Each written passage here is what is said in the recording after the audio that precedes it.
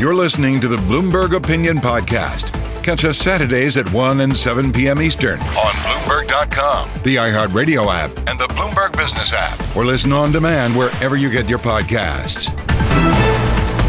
Welcome to Bloomberg Opinion. I'm Amy Morris. This week, we focus on your wallet. Members of Generation Z and some millennials are feeling some intense economic anxiety. How is that different than any other generation that came before? Also, holiday shopping is upon us, and you might not be happy about the rising prices, but you're spending like you don't care. And you might have also noticed how the dining industry is going through a sweeping overhaul. But we begin with a look at small businesses and how America's smallest companies can tell us a lot about the health of the U.S. economy and where the vulnerabilities are. Earlier this year, President Biden rebranded his economic policy with a plan that includes an investment in small business. First, making smart investments in America. Second, educating and empowering American workers to grow the middle class. And third, promoting competition to lower costs to help small businesses. Let's bring in Bloomberg opinion columnist Jonathan Levin, who covers U.S. markets and economics. And Jonathan, what are you seeing in America's small businesses that's giving you a read on the economy and where there might be weaknesses? So basically, cautious optimism. I always think it is important to look at the small business space because they can be sort of a canary in the coal mine, especially in an environment like this of contracting credit and higher interest rates. Of course, small businesses are more sensitive to something like this because they have fewer financing options to start with, right? They're basically dependent on what their bank will give them. They can't go out to the bond market, for instance. And they are extremely, extremely exposed to those floating or variable rate loans, right? So, when we think about housing markets, why is the United States housing market feeling so much more resilient than, say Canada?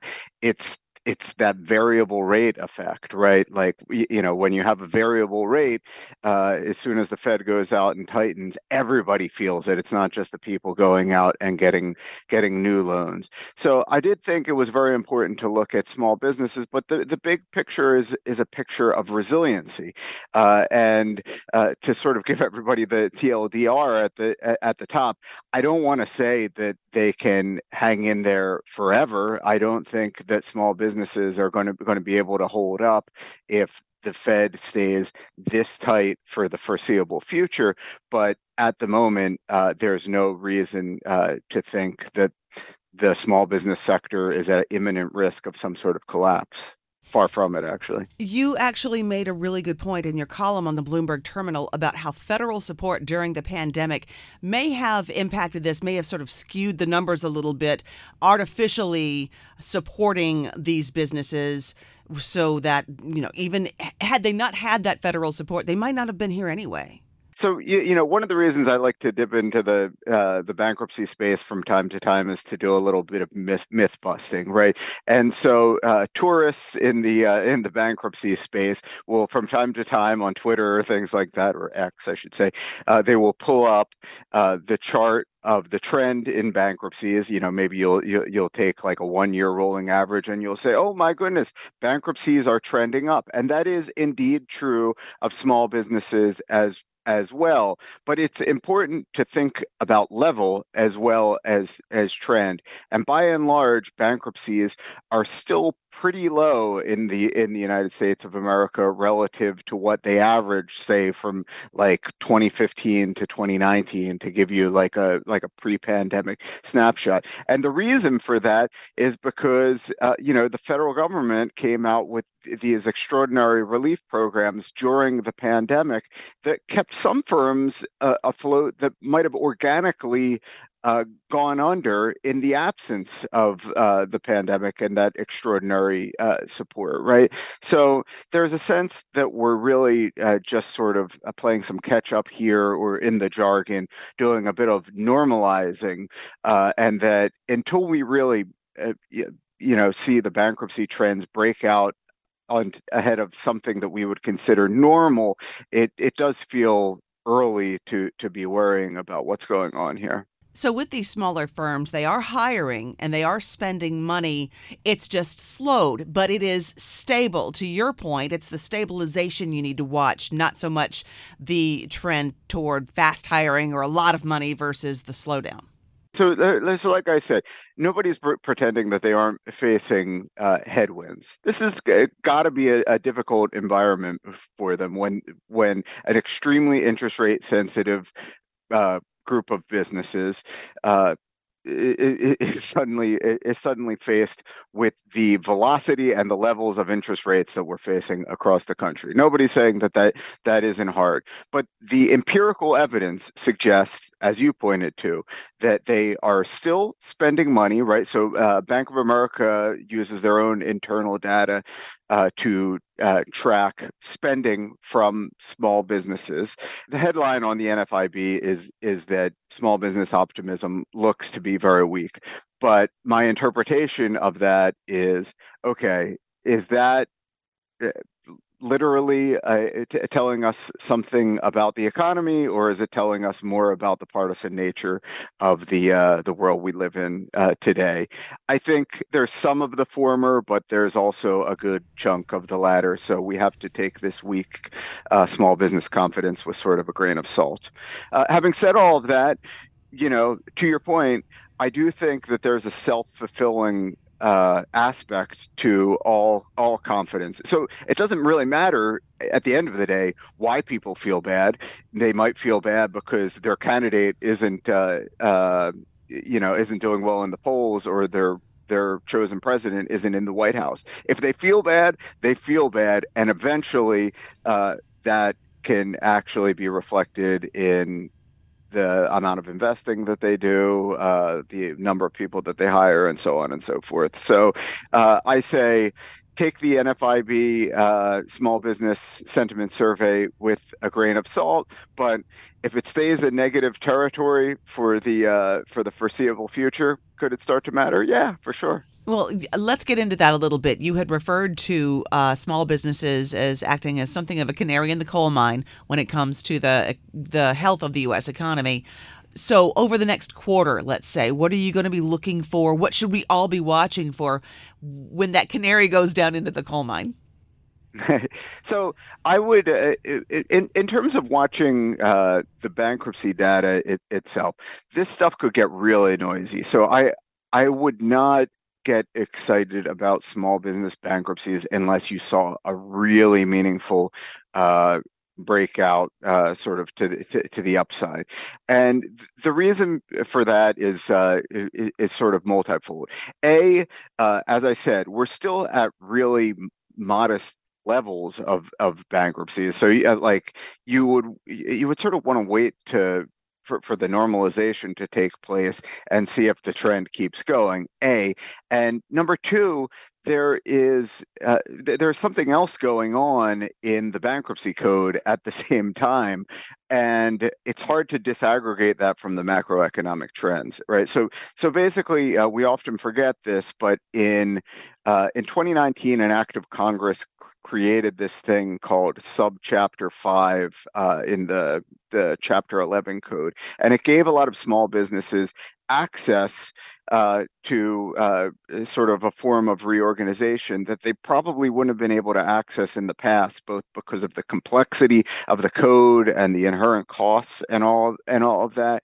And so this, for the first time, starting when this became effective in 2020, brought a lot of small businesses into the bankruptcy data for the first time.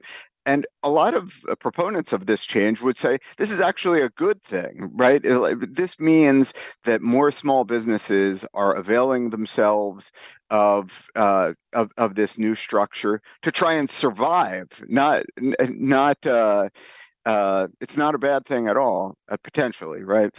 So as Subchapter 5 becomes more popular, we need to be aware of the fact that the numbers of small business bankruptcies may be going up, and it may not necessarily be telling us anything about macroeconomic cycles. So my point on the bankruptcies data is I would be very cautious with getting carried away about small ticks up or small ticks in the other direction.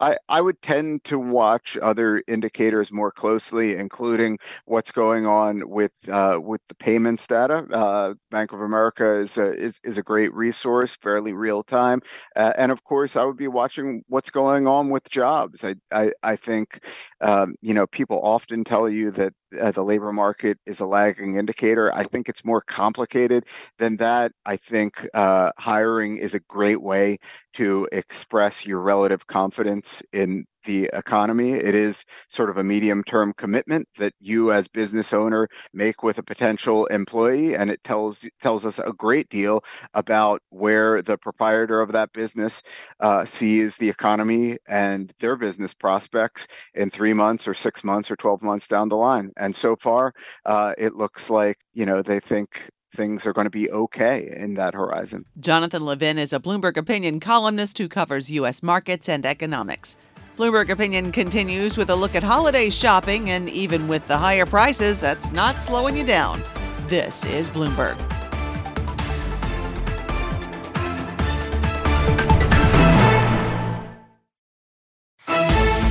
You're listening to the Bloomberg Opinion Podcast.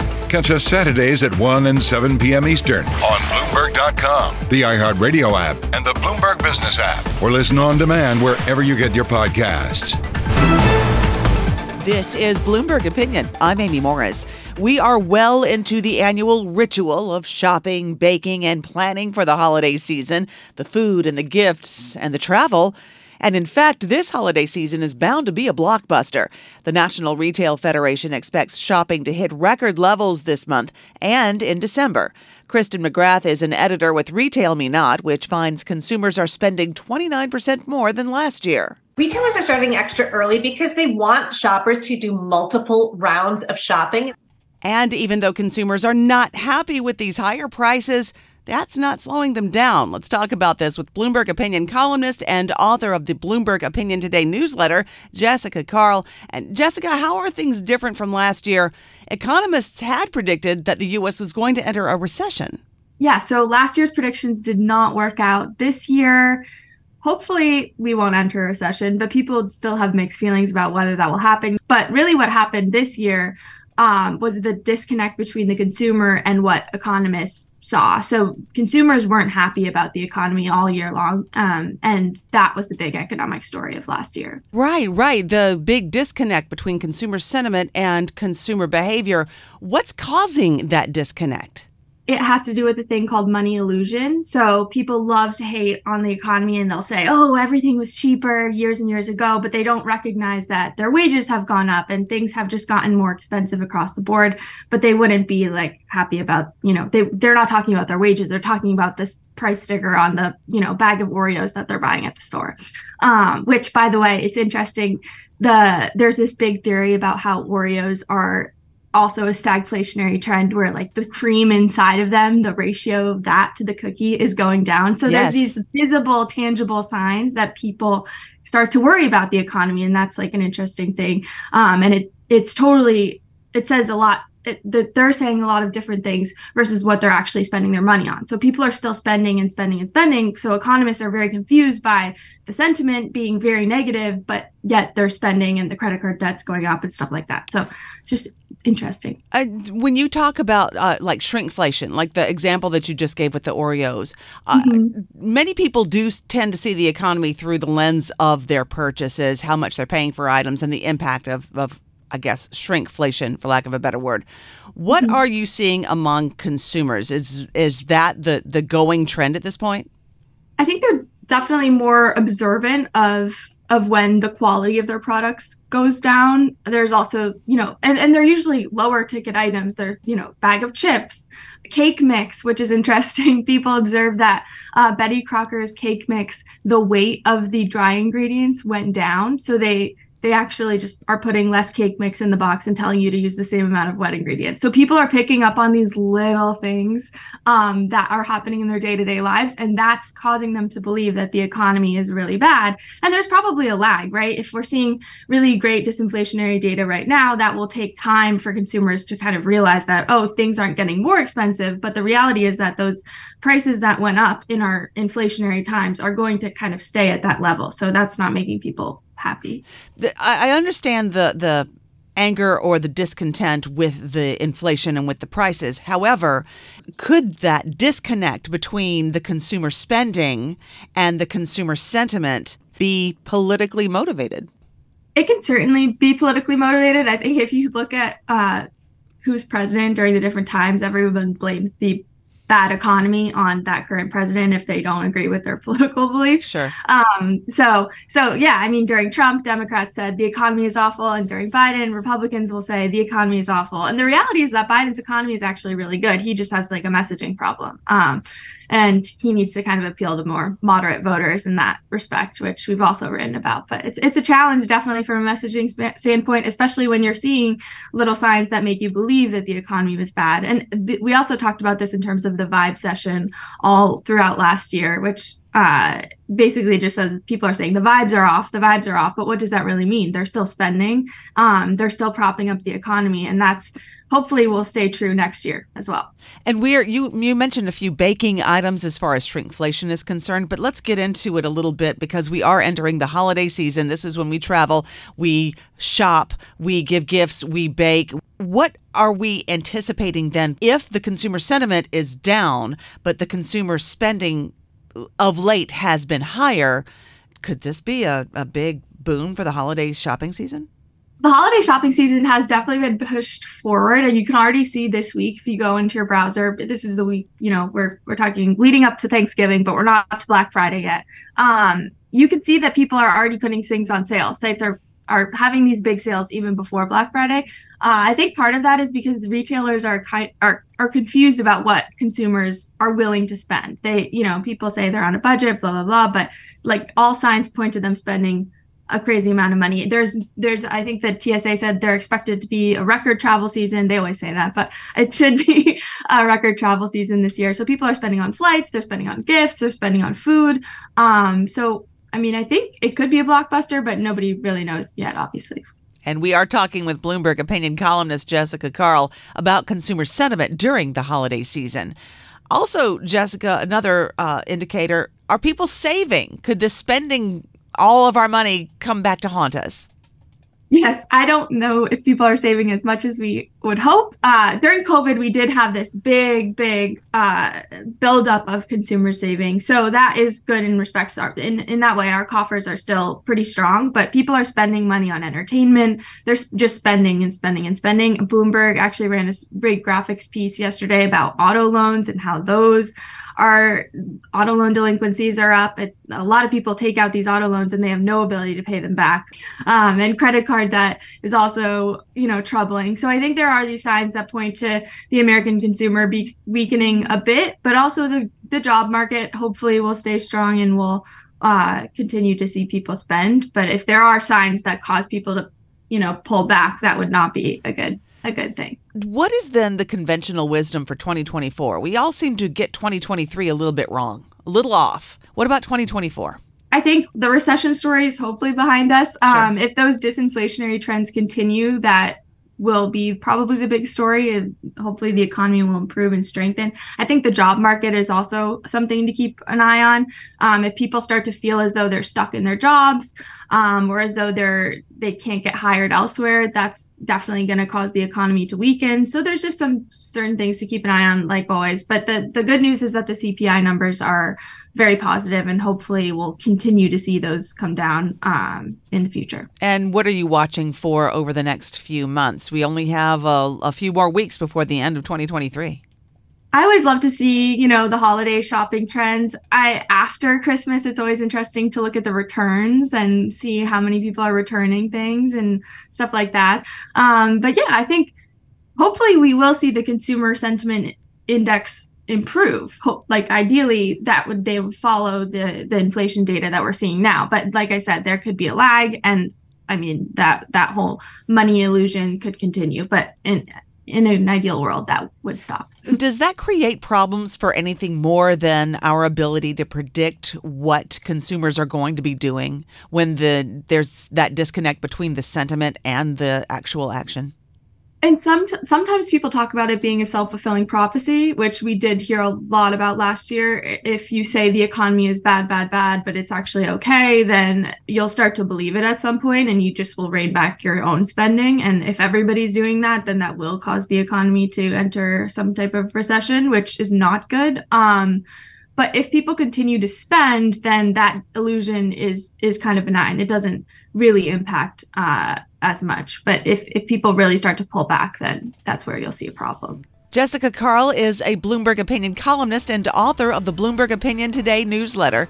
And coming up, we'll look at generational financial anxiety and how it's impacting millennials and Gen Z. You're listening to Bloomberg.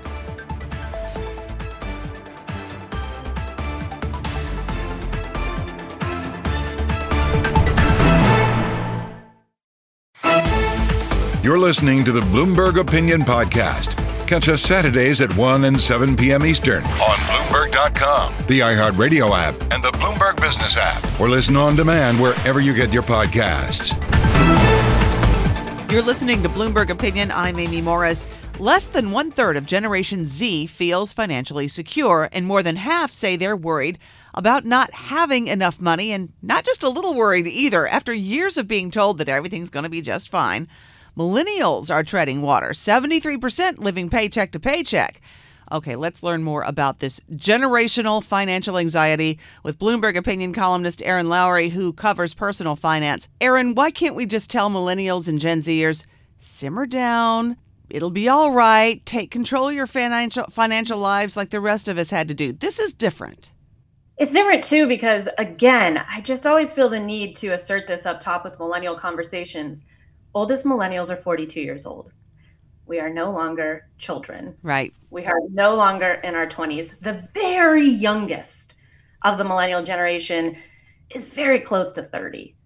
And I think that contextually is so important, because you can't tell a 42-year-old, just wait. Just wait your turn. It's going to come. Everything's going to even out. We're starting to feel a little panicked at this point.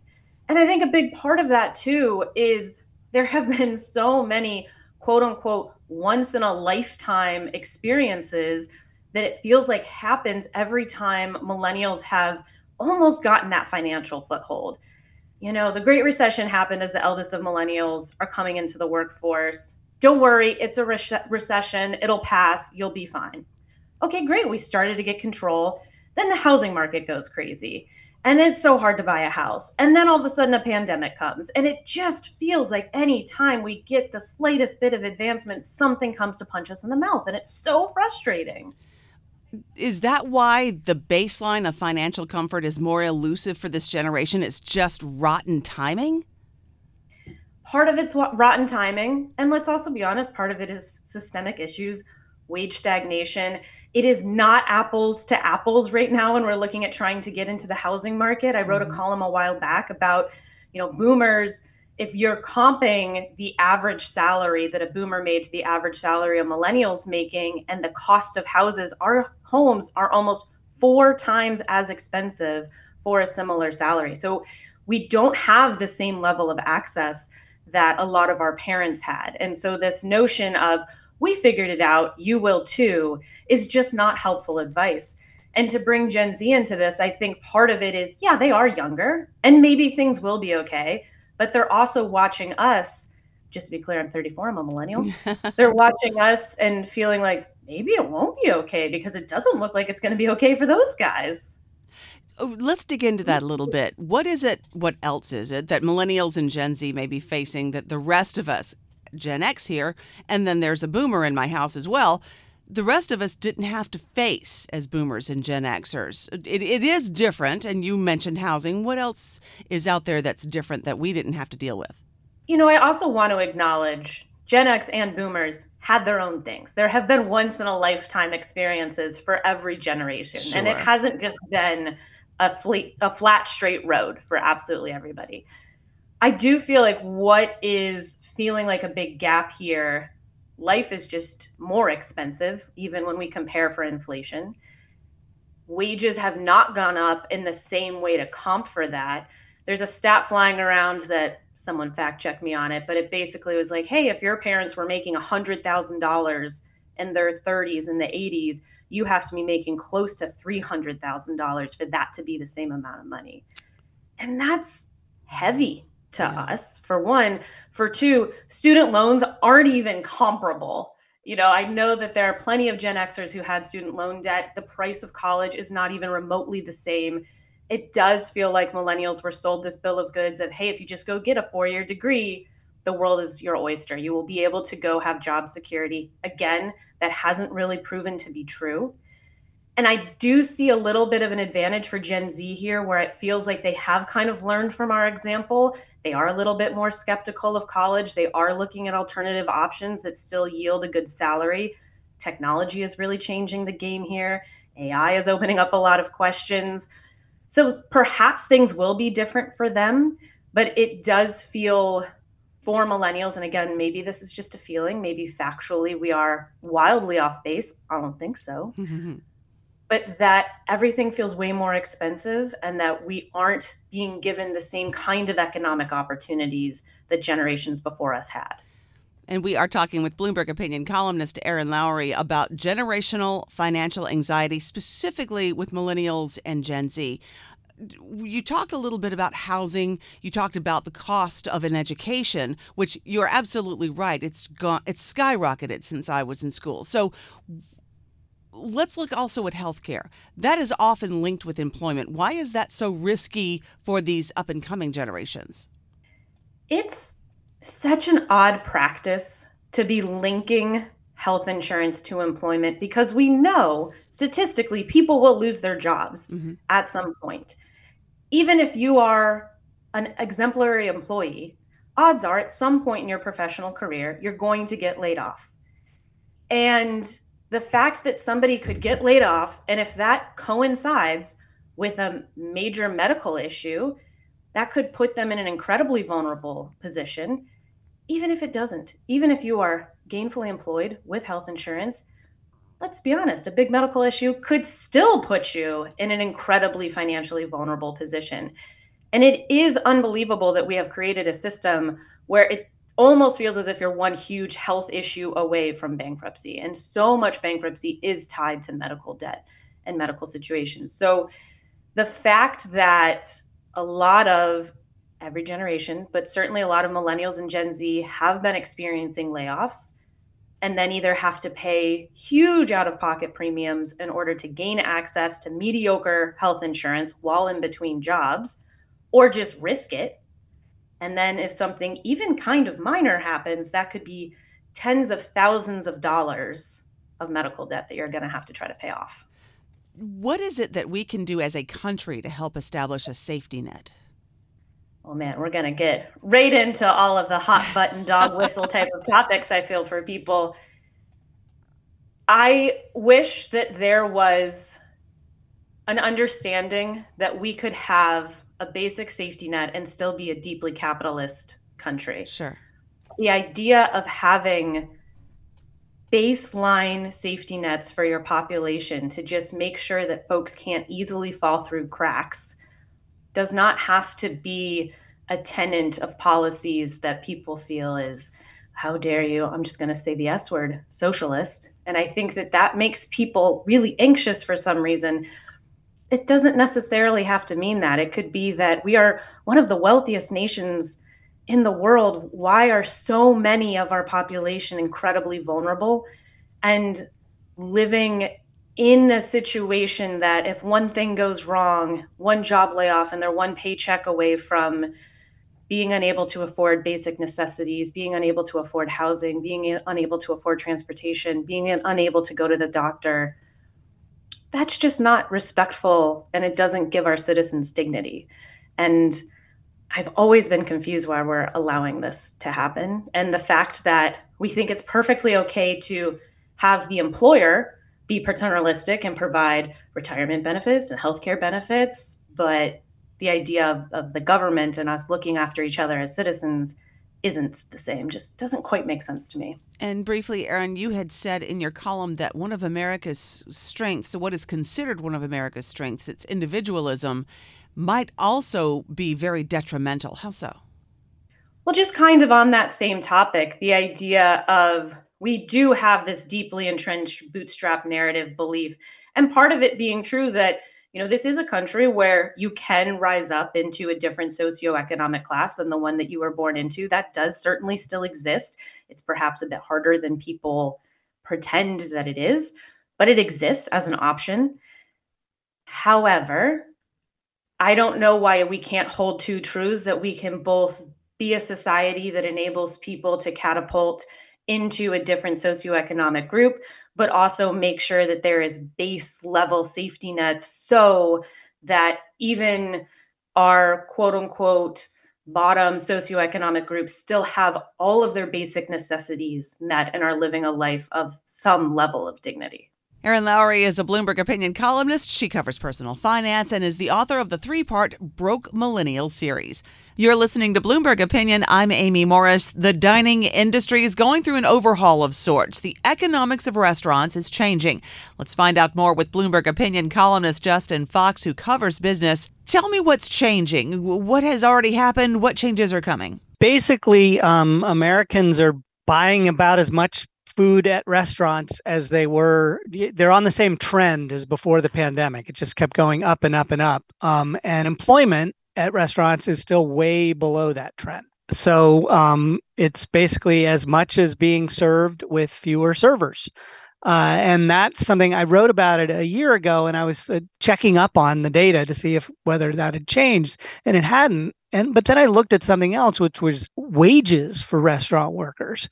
And they actually started going up. I mean, they jumped in early in the pandemic, but they'd been going up much faster than earnings for everybody else, really since around 2014. And that was before the pandemic.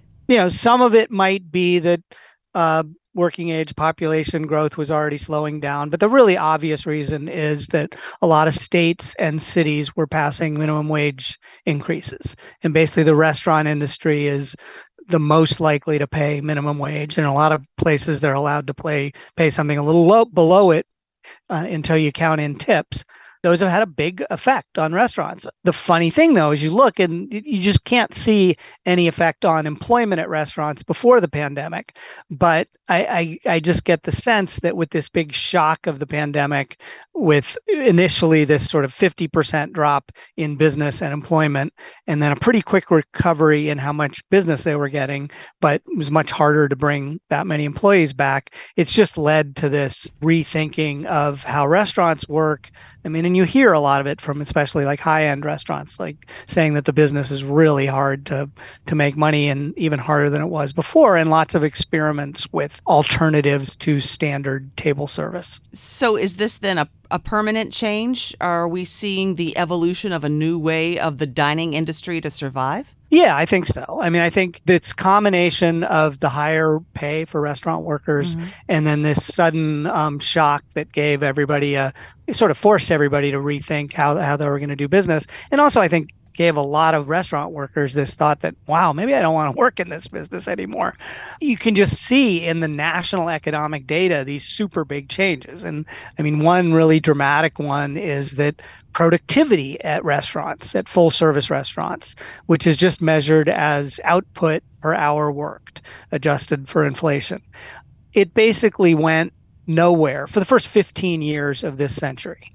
Productivity growth hasn't been great anywhere, but it was more than that in the rest of the economy. Started to rise a bit after 2015, and then this huge jump in 2021, and it fell back a little bit last year, but it's still just much higher than it was before. And that just means you're getting more output, which in this case is food served to people per hour worked in restaurants. What's the next step in this readjustment, in this fix? Part of what's happened, especially during the pandemic, was that a lot of work that was done within the restaurant, bringing a meal to you, all got outsourced to contractors for Grubhub and Postmates and all of those kinds of places. Right. And to some extent, what you might be seeing is not some amazing productivity revolution. It's just, okay, we don't have waiters anymore. We just make food for delivery. And so what's happening is those delivery workers tend not to do super well financially.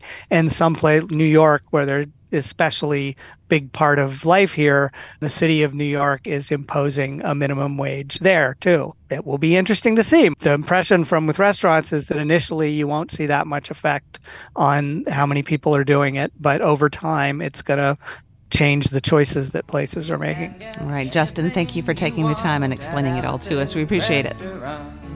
Thanks for having me. You can get anything you want at Alice's restaurant. Walk right. Justin Fox, a Bloomberg Opinion columnist covering business, and that does it for this week's Bloomberg Opinion. We are produced by Eric Mullo, and you can find all of these columns on the Bloomberg Terminal. We are available as a podcast on Apple, Spotify, or your favorite podcast platform. Stay with us. Today's top stories and global business headlines are coming up. I'm Amy Morris, and this is Bloomberg.